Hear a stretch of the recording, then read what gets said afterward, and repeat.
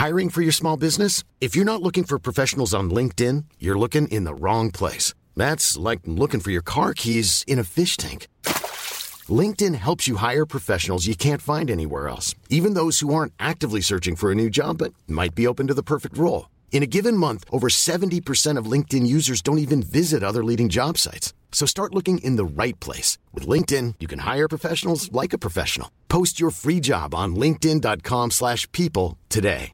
Everyone knows therapy is great for solving problems, but getting therapy has its own problems too, like finding the right therapist, fitting into their schedule, and of course, the cost. Well, BetterHelp can solve those problems. It's totally online and built around your schedule.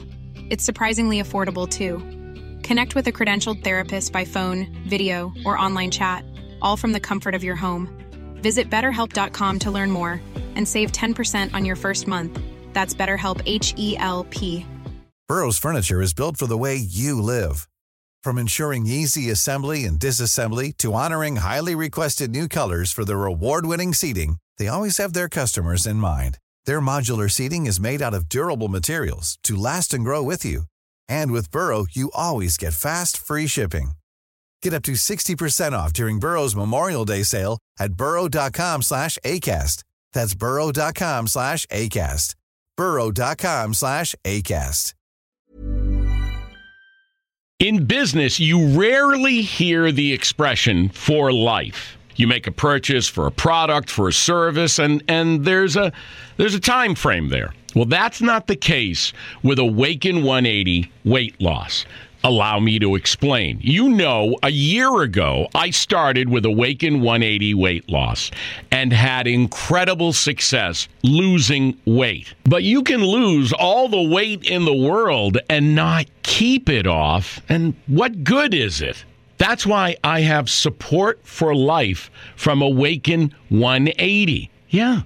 I mean, I go back for check-ins and make sure everything's going smoothly. But if I ever had a problem, the counselors are there to get me back on track. Why don't you do what I did and call for a consultation? 844-346-1800. 844-346-1800 or go to awaken180weightloss.com. It's 10:07. CBS Radio Mystery Theater presents...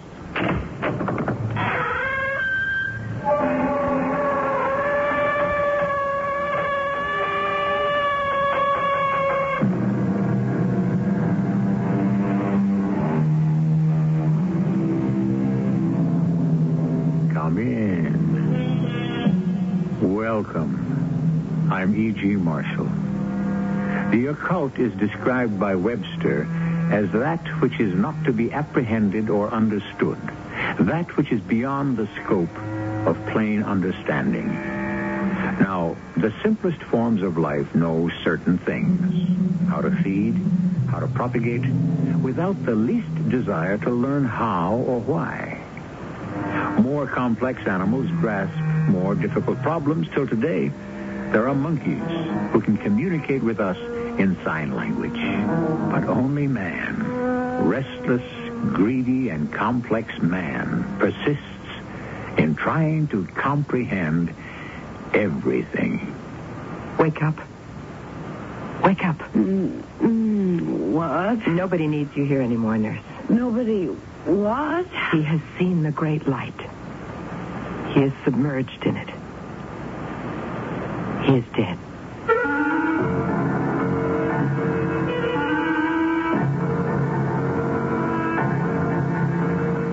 Our mystery drama, The Glass Bubble, was written especially for the Mystery Theater by Elspeth Eric and stars Terry Keane.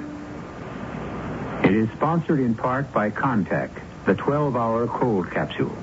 I'll be back shortly with Act One.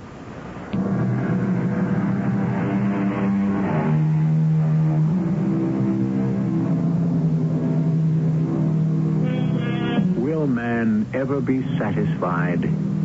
Will he ever stop asking how and what and why and wherefore? Will he ever call a halt to his search for the total knowledge that he believes will bring him total power? The answer is no, never. He will know it all, even if it kills him.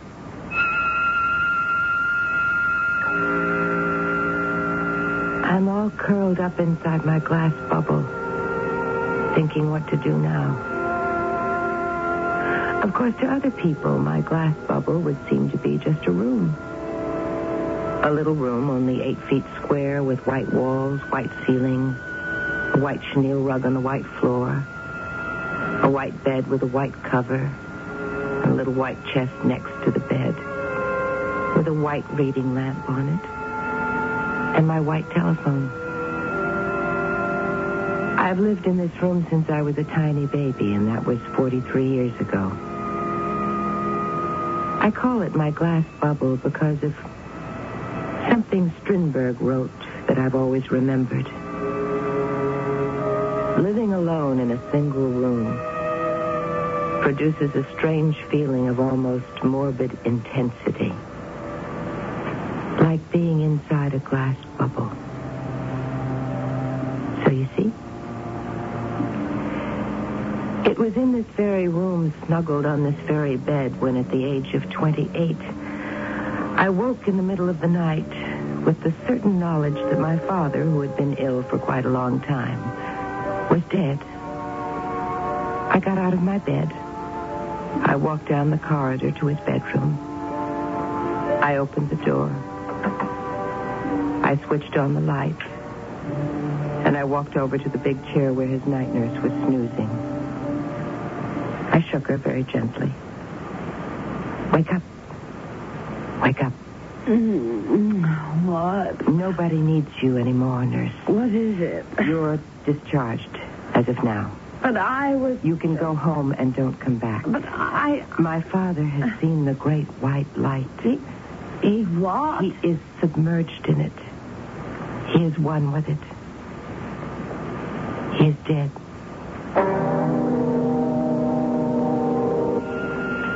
Then I went back to my room, my glass bubble, and laid down on the bed.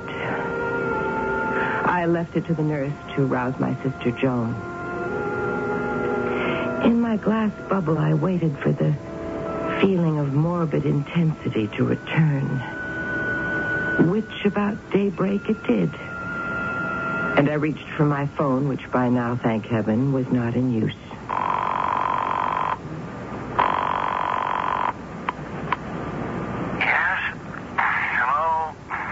This is Doris, Tom.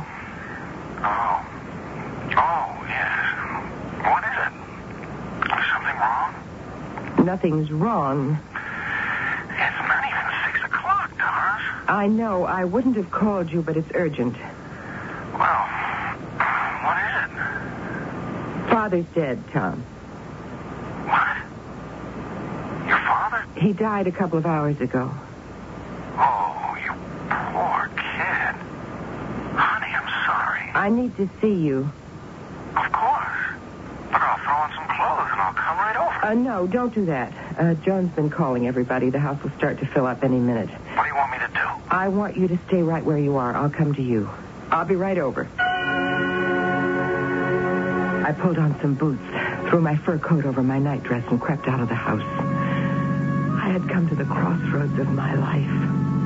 I'd known for years, 23 years to be exact, since the age of 5, that there would be a break in my life sooner or later, and that when that break came, I would have to choose. Well, it had come. There in my glass bubble, in that particular state of intensity, I had made my choice. I pulled up in front of Tom's cottage. I got out and walked up to his door. I had never been more sure of myself and what I had to do. Come in. Gosh, I've been so worried. Poor baby. You want something? A drink? Coffee? I made coffee. No, I don't want anything, thank you, Tom. Well, sit down anyway. Here, sit down. I don't need to sit down. I won't be staying long. No, I suppose you have to get back. When did it happen? At 3 minutes past 4. 3 minutes past. You were there? You were with him when it happened? No, I was in my room. Oh, the nurse? The nurse was asleep.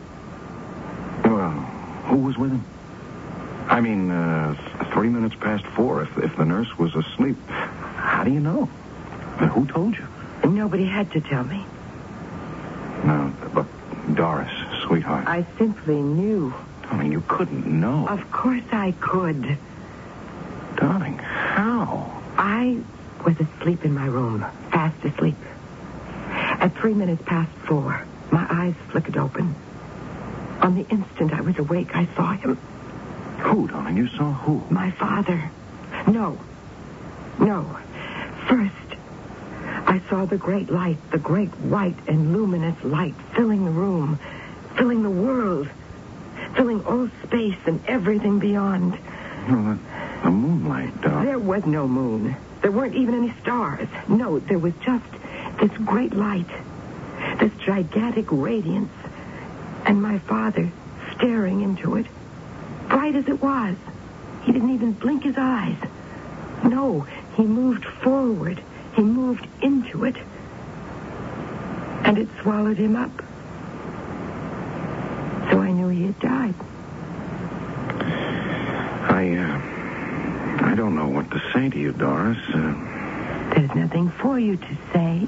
I wish I could understand you. Well, then listen, and I'll try to make you understand. What happened a few hours ago, it's not the first time such thing has happened to me. When I was 5 years old. Now, that's the first time I remember. There may have been many instances before that. One day, our family cat was missing. He was a dear cat, and we all loved him very much, and there was a big outcry from my father, my mother, even the cook was upset, and the housemaid, too. Everyone but me. You weren't upset? No. Because in my little white room, lying on my little white bed, I could see the cat quite clearly. And I went to my mother and I said, "Don't cry, Mother. The cat is smashed flat on Oak Street in front of the fish market." It must have been the way I said it, because she went right over to the fish place, and there was the cat in the middle of the street, run over by a car, smashed flat. That's quite a story. And I was 10 when Joan was born. Prematurely, you know. No, I didn't know. Oh, yes. They didn't think she'd live. But one day, in my little room, I could see her laughing and cooing and holding out her little arms. And I went to my mother and I said, "Don't worry, Mother. Joan's going to be all right." And my mother gave me a funny look. Maybe she remembered about the cat. I don't know. Anyway, a few days later, Joan was out of danger. Hasn't had a sick day since. What do you think of that? I don't know what to think. It was while I was lying in my little white room that I realized. This was a year or so later. That my mother was losing her mind. Oh, darling. Now, I didn't tell anybody about that. It didn't seem the kindly thing to do. But a year later, they had to put her away. So, you see how it is.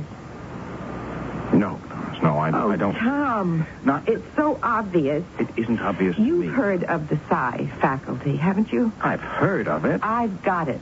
Are you telling me you're psychic?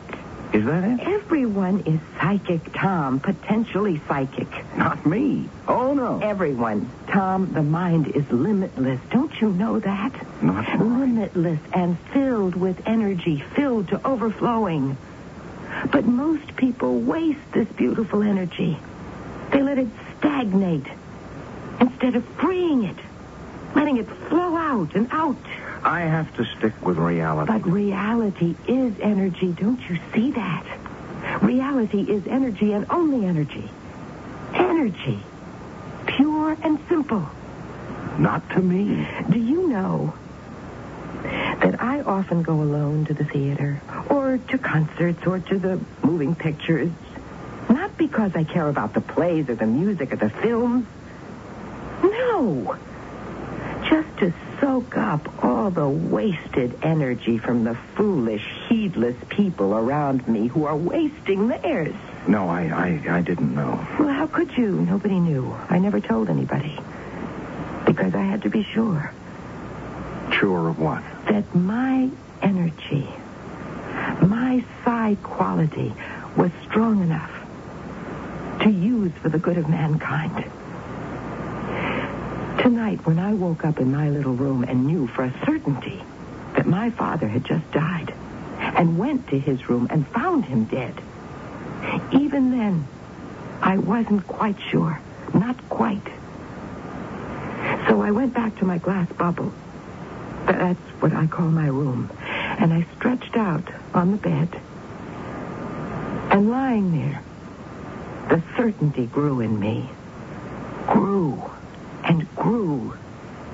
Till it took over my mind, my body, my soul, my entire being. And I knew, with such positiveness, such assurance, that's when I called you. Knew what? What did you know? That you and I, my dear, can never be married.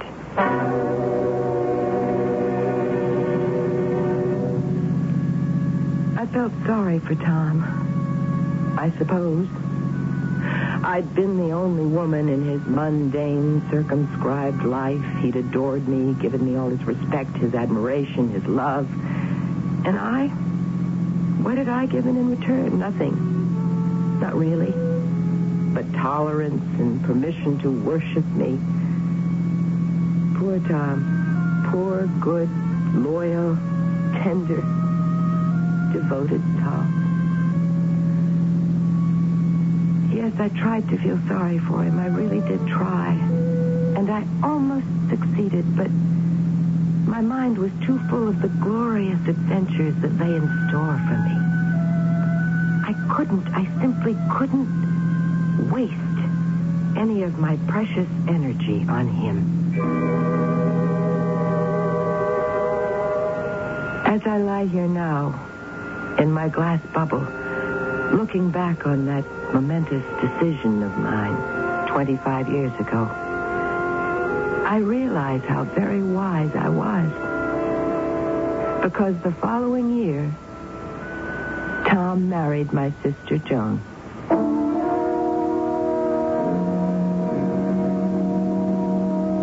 How very strange are the ways of destiny. How little we know of the vicissitudes of life. How ignorant we are of the wisdom of our decisions, or even why we make them as we do. No wonder that sometimes it seems better just to stand still. I shall be back shortly with Act Two.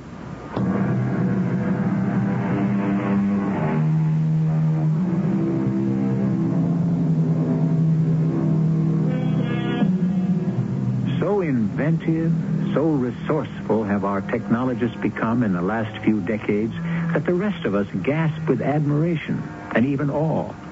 But we gasp with something else, and that is fear and a feeling of impotence. We cannot cope with this strange new world. Small wonder that so many of us want nothing more than to be told what to do. We feel we can no longer control, nor do we wish to control our own lives. It's too difficult. Huddled here in my glass bubble, I think back 25 years to the wedding of Tom and Joan. Mr. and Mrs. Struthers. Handsome Tom, adorable Joan. Ideal couple right out of a magazine, the classy kind. I performed my duties as maid of honor, smiled, and said appropriate things, knowing that once this charade was over, I could come back here to my little room. I saw little of the storybook couple after that. I had no wish to, and probably they felt the same way. They thought me strange, and I thought them ridiculous. They went their way, and I went mine. Until a week ago. Who is it? I said, who is it? Go away, please. I don't permit dogs here. Doris, it's Joan. Joan? Your sister. Let me in. Have you got a dog with you? It won't hurt. Oh, come on, Doris. Open the door. Well, if you're sure. Oh, what an ugly black thing. Tom, So big. He's so black. are you going to let us in? Both of you? I never go anywhere without him, and vice versa. Well, Why did you come here? let us in, and I'll tell you. All right, okay. Thank you so much. Come on, baby. Baby? You call that big black thing baby? Are you staying long? I've left Tom. You what? His jealousy was unbearable. What did he have to be jealous about? Can I help it if I'm attractive to men? What men? Oh, Terry and Dwight and Martin. Any man, all of them. Men I don't even know. He's jealous of the way they look at me on the street, in restaurants, any place. And every time one of them phones me, oh, my dear, what scenes. Well, are you going to give me a cup of tea or something? Oh, it will come in the kitchen. I'll give you some tea, and then you can figure out what you're going to do, where you're going to live. Why, here. I'm going to live here with you. Where else would I live? I was horrified, aghast. The very thought of anyone invading my privacy, encroaching on my solitude, it was unbearable. The fact that this was my sister, well, I hardly knew her anymore. She was Mrs. Tom Struthers. Her life was a world apart from mine. And mine, what did she know of my life? What could she know? What did I want her to know? Nothing. Now I have to have her here with this huge, black, hairy monster constantly at her side? No, I could not endure it. Now, there's your tea. Drink up and then call Tom and tell him you're coming back. You have a phone? Of course I have a phone. There's one on the wall over there, and there's an extension upstairs. See that you use this one. Why this one? Because the other one is in my room, and I don't allow anyone in my room. Why not? Because I don't. Now finish your tea and then call Tom. I can't. Doris, I can't go back to him. I really can't. How can I make you understand? You've never had men interested in you. Do I have to remind you that Tom was interested in me? Oh, years ago. That he only married you after I turned him down? Did you really turn him down? I always wondered. Well, I did. Why did you? Not that he's anything special. Tom is a very good man. I simply had other things to do with my life, which did not include marriage. Let me stay for a day or two at least. Out of the question. Till I can make other arrangements. What sort of arrangements? Well, I could go to a hotel, perhaps. Do that. I can't. Not right away. Why not? Why not this afternoon? Because I'm expecting some calls. Everybody thinks I'm staying here with you. Everybody? You told everybody you were staying with me? Not everybody. Just a few people. Who, for instance? Jack and Marty and Charles. Men. All men? Doris, I can't help it if I have this fascination for men. I suppose I'm what they call a femme fatale. It's not my fault. Then Tom's right. No. You have been playing around. Oh, no, I wouldn't. Tom's got every right to be jealous. He hasn't. I swear to you he hasn't. It's just that they run after me all the time. You mean they'll be calling here? They might. I can't have it. For a week. A few days. Oh, let me stay overnight. At least you can let me stay overnight. Oh, Doris, I'm your sister. You're the only person I can turn to. Please, just till tomorrow. You've got plenty of room. Please, just for tonight. How about the dog? Oh, he'll be good. He'll be quiet. Oh, please. Well, you can have Father's old room. Don't you sleep there? It's the best room in the house. I have my own. The one I had when I was little. That dinky little room. It suits me. I gave her Father's room, and she and her big black dog settled in. The dog behaved well, I have to admit that. He simply followed her around. But he was not quiet. Every time the phone rang, he barked and barked and barked till Joan answered it. And an hour after her arrival, it started ringing. I'll get it. I got it. Yes? Hello. Oh, Stephen, why did you call me? You know I told you not to. Stephen, Jimmy, Marty, Bob, an endless string of phone calls. What was she, this sister of mine? A witch? A sorceress? Or simply a wicked woman? I enclosed myself in my glass bubble oftener each day, and for longer periods of time. I began to be fascinated by these phone calls, and I began to pay them strict attention. The pattern was always the same. I'll get it. I got it. Yes? Oh, Andy. Oh, she was clever. Feline and clever. And my glass bubble was not having its old effect on me. I could not attain that state of morbid intensity. I was too distracted, too distraught. The sound of that provocative little voice stirred memories in me. It was becoming unbearable. And I had to do something. I went to see Tom Struthers. Why, Doris, this is a surprise. Come in, come in. I have to talk to you, Tom. What's the matter? Are you all right? You know your wife is staying with me. Oh, is she?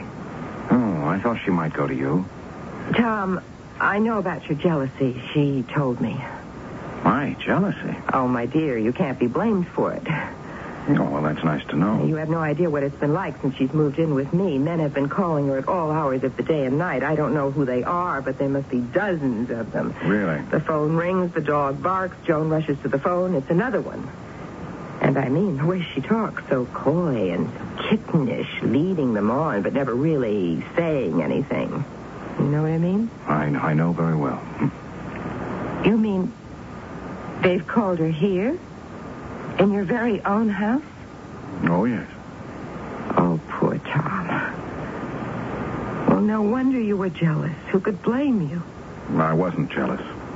Well, you must have been. You had every reason to be. Joan was, but I wasn't. Joan was jealous. What did she have to be jealous of?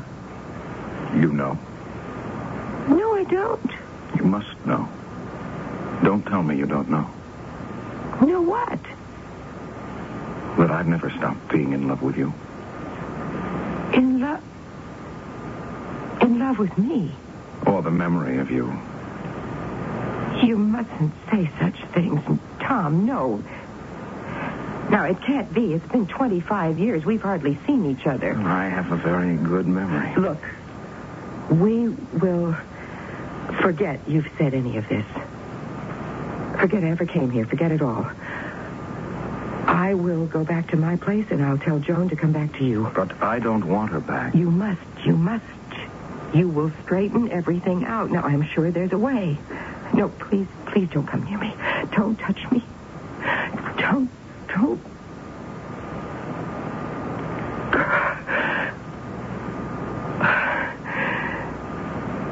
We will forget that, too. I drove home too fast, too recklessly. My emotions in turmoil, my heart racing, all with confusion. Tom had not been jealous. Tom had loved me. I drove faster and faster and more recklessly, but somehow I reached home safely and let myself in, only to hear the familiar sound. I'll get it. I got it. Yes? Hello? Oh, Tom. Oh, my dear, I Tom, I can't come back. I can't stand any more scenes. Your jealousy. It's too much. No. Tom. No.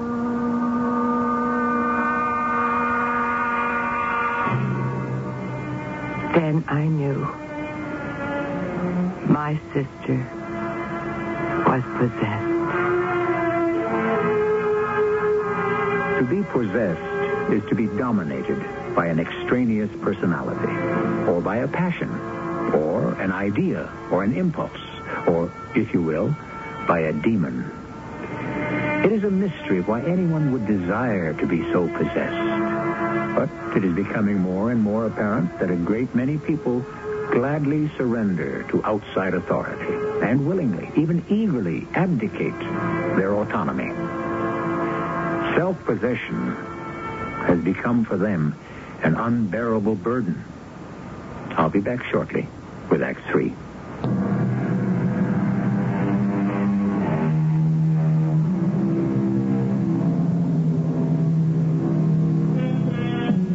We were talking before about being self-possessed. This is not quite the same thing as being self-sufficient. One self cannot live happily without other selves with whom to share the fancy business of living. But sharing is not the same as owning or being owned. One must belong to no one and nothing but oneself. Or what one shares with other selves is worth little or nothing at all. Curled up here in my glass bubble, my knees pulled up to my chin, and my eyes closed tight. I strive with all my will to induce the feeling of morbid intensity that Strindberg described and so often experienced within his own glass bubble. It will not come. Memories. My mind flits across that last meeting with Tom, when he said he'd loved me all those 25 years, that he cared not a fig whether Joan returned to him or not. I remember leaving him and driving furiously home and hearing Joan on the phone in the kitchen. Yes? Hello? Oh, Tom. Tom, I can't come back to you. No, Tom. No. And I remember, too, with a sharp stab of pain, my certain knowledge that my sister was possessed. After that shattering moment of truth a week ago, I retired to my little room, to my glass bubble. I never left it. And the telephone rang several times each day. And the dog barked. And Joan rushed to the kitchen phone, and her soft, seductive voice floated up to me. I'll get it. I got it. Yes? Hello? Oh, Jim, is it you again? The mood was upon me. Every nerve quivered. Every sense was sharp, acute.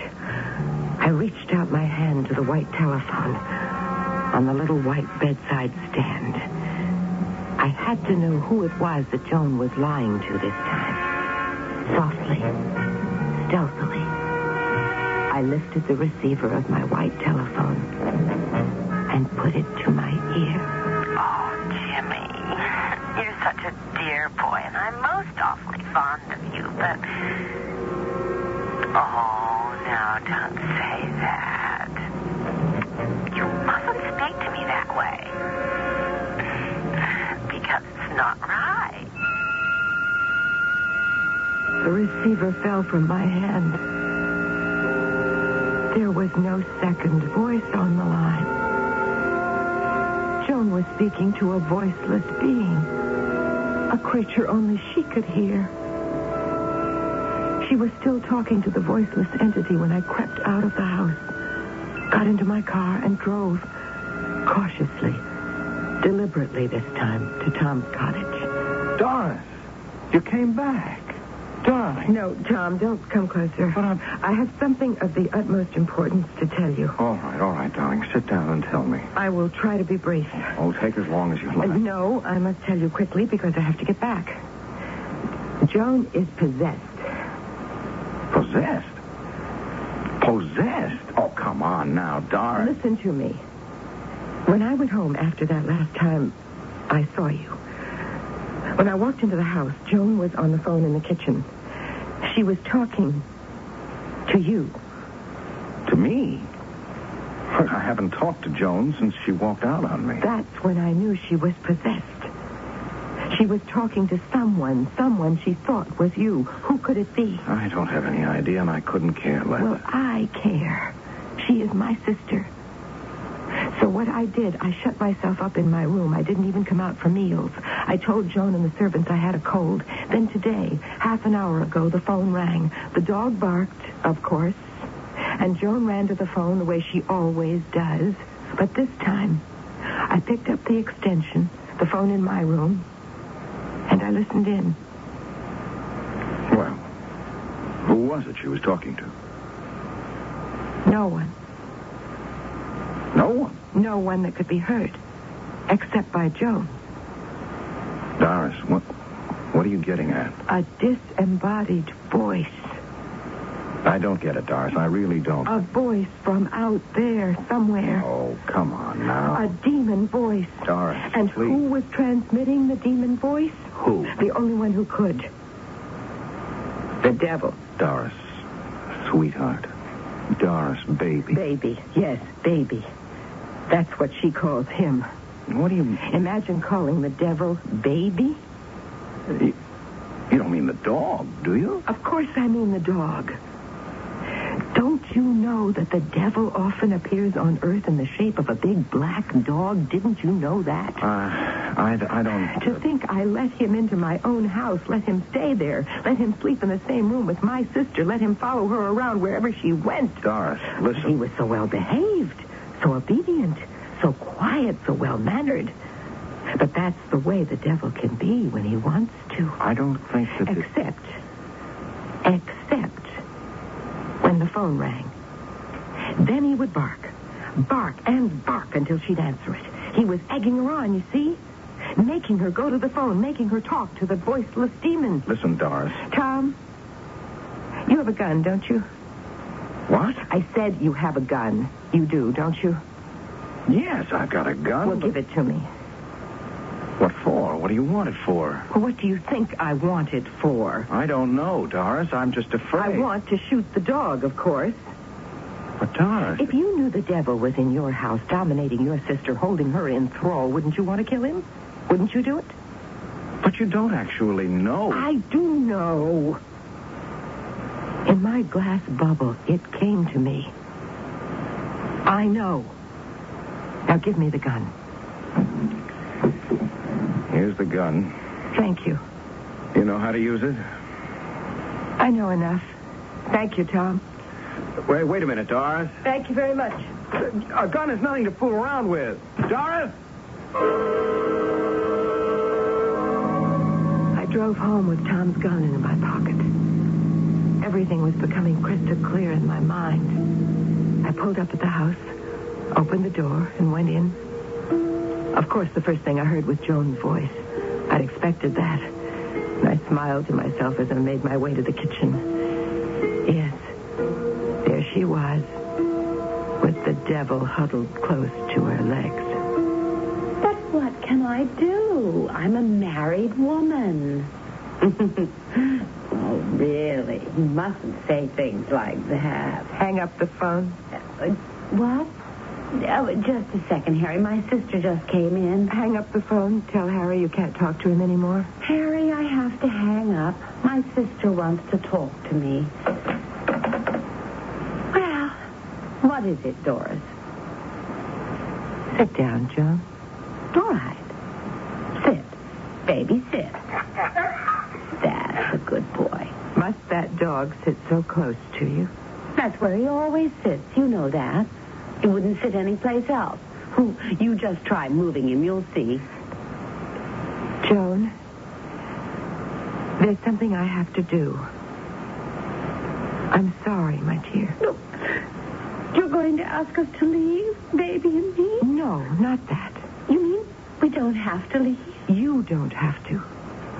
Just him. You are possessed by him.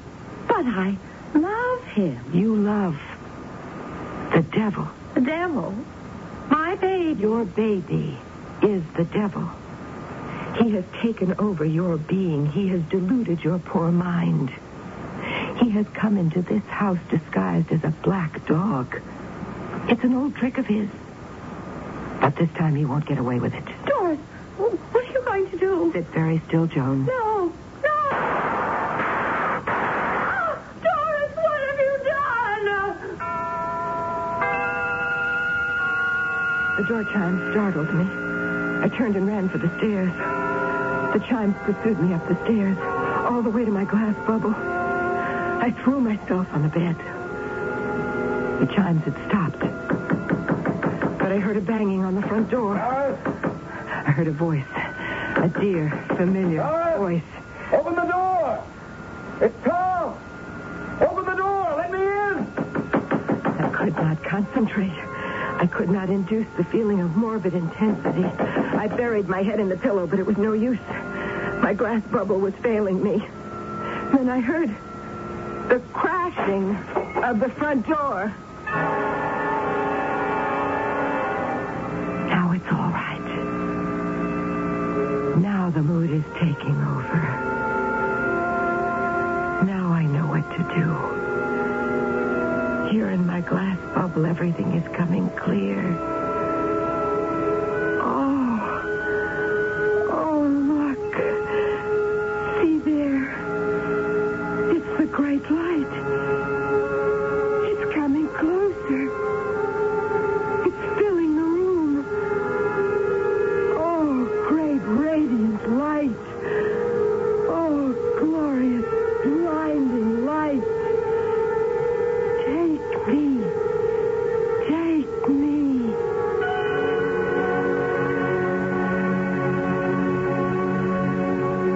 I got there too late. I found Joan in the kitchen, sitting in a chair, the dog beside her. She had a bullet through her head. Upstairs, I found Doris. The coroner called it heart failure. What else could he call it? Everybody dies of heart failure, right? As long as your heart beats, you're alive. Am I right? Yes, sure, I'm right. Oh, the dog. The dog was okay. I brought him home with me. We're getting to be real pals. Since I'll never get married again, he's good company. The only company I've got, actually. Oh, I suppose you're wondering about those phone calls. No mystery. You dial the operator and ask her to test your phone. You think something may be wrong with it.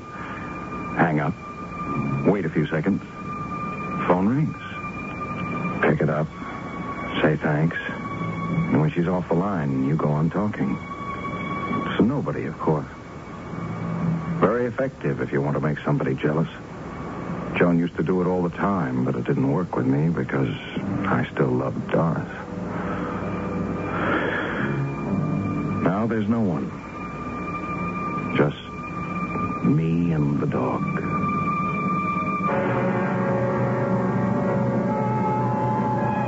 Tom Struthers is still living in the same house with a big black dog.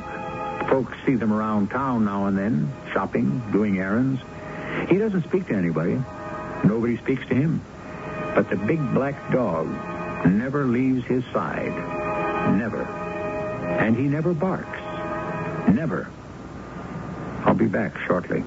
At the store, they told me there's a powerful anti-itch drug I can buy without a doctor's prescription. Now I use Bicozine cream as directed.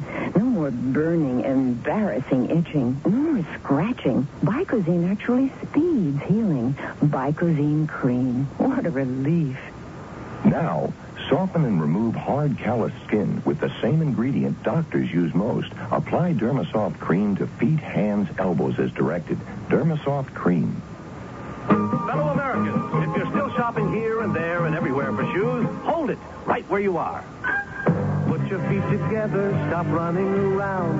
Just step around to Kinney and you'll cover the ground. Anywhere you want to go, head your feet in our direction.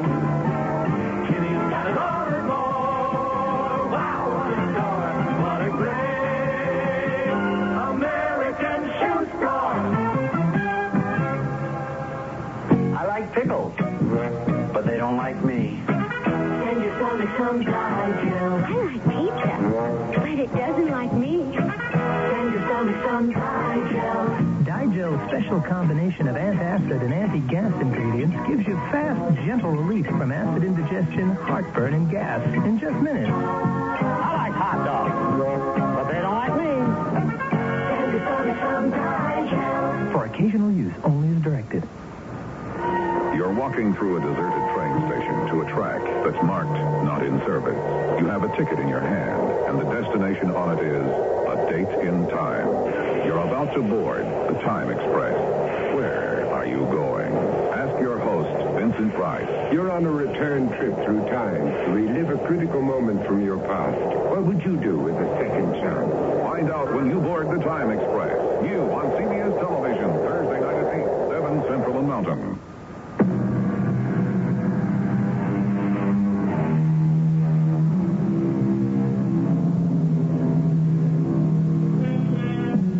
The other day, somebody told me he thought he'd heard a sort of muffled bark that seemed to come from inside Tom's house.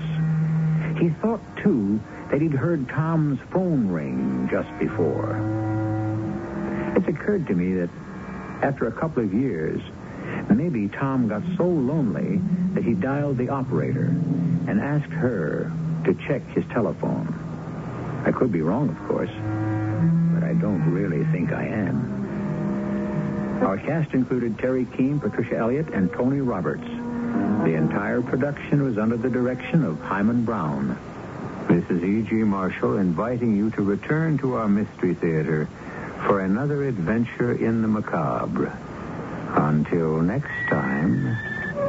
In business, you rarely hear the expression "for life." You make a purchase for a product, for a service, and there's a time frame there. Well, that's not the case with Awaken 180 weight loss. Allow me to explain. You know, a year ago, I started with Awaken 180 weight loss and had incredible success losing weight. But you can lose all the weight in the world and not keep it off. And what good is it? That's why I have support for life from Awaken 180. Yeah. I mean, I go back for check-ins and make sure everything's going smoothly. But if I ever had a problem, the counselors are there to get me back on track. Why don't you do what I did and call for a consultation? 844-346-1800. 844-346-1800 or go to awaken180weightloss.com. Even when we're on a budget, we still deserve nice things. Quince is a place to scoop up stunning high-end goods for 50 to 80% less than similar brands.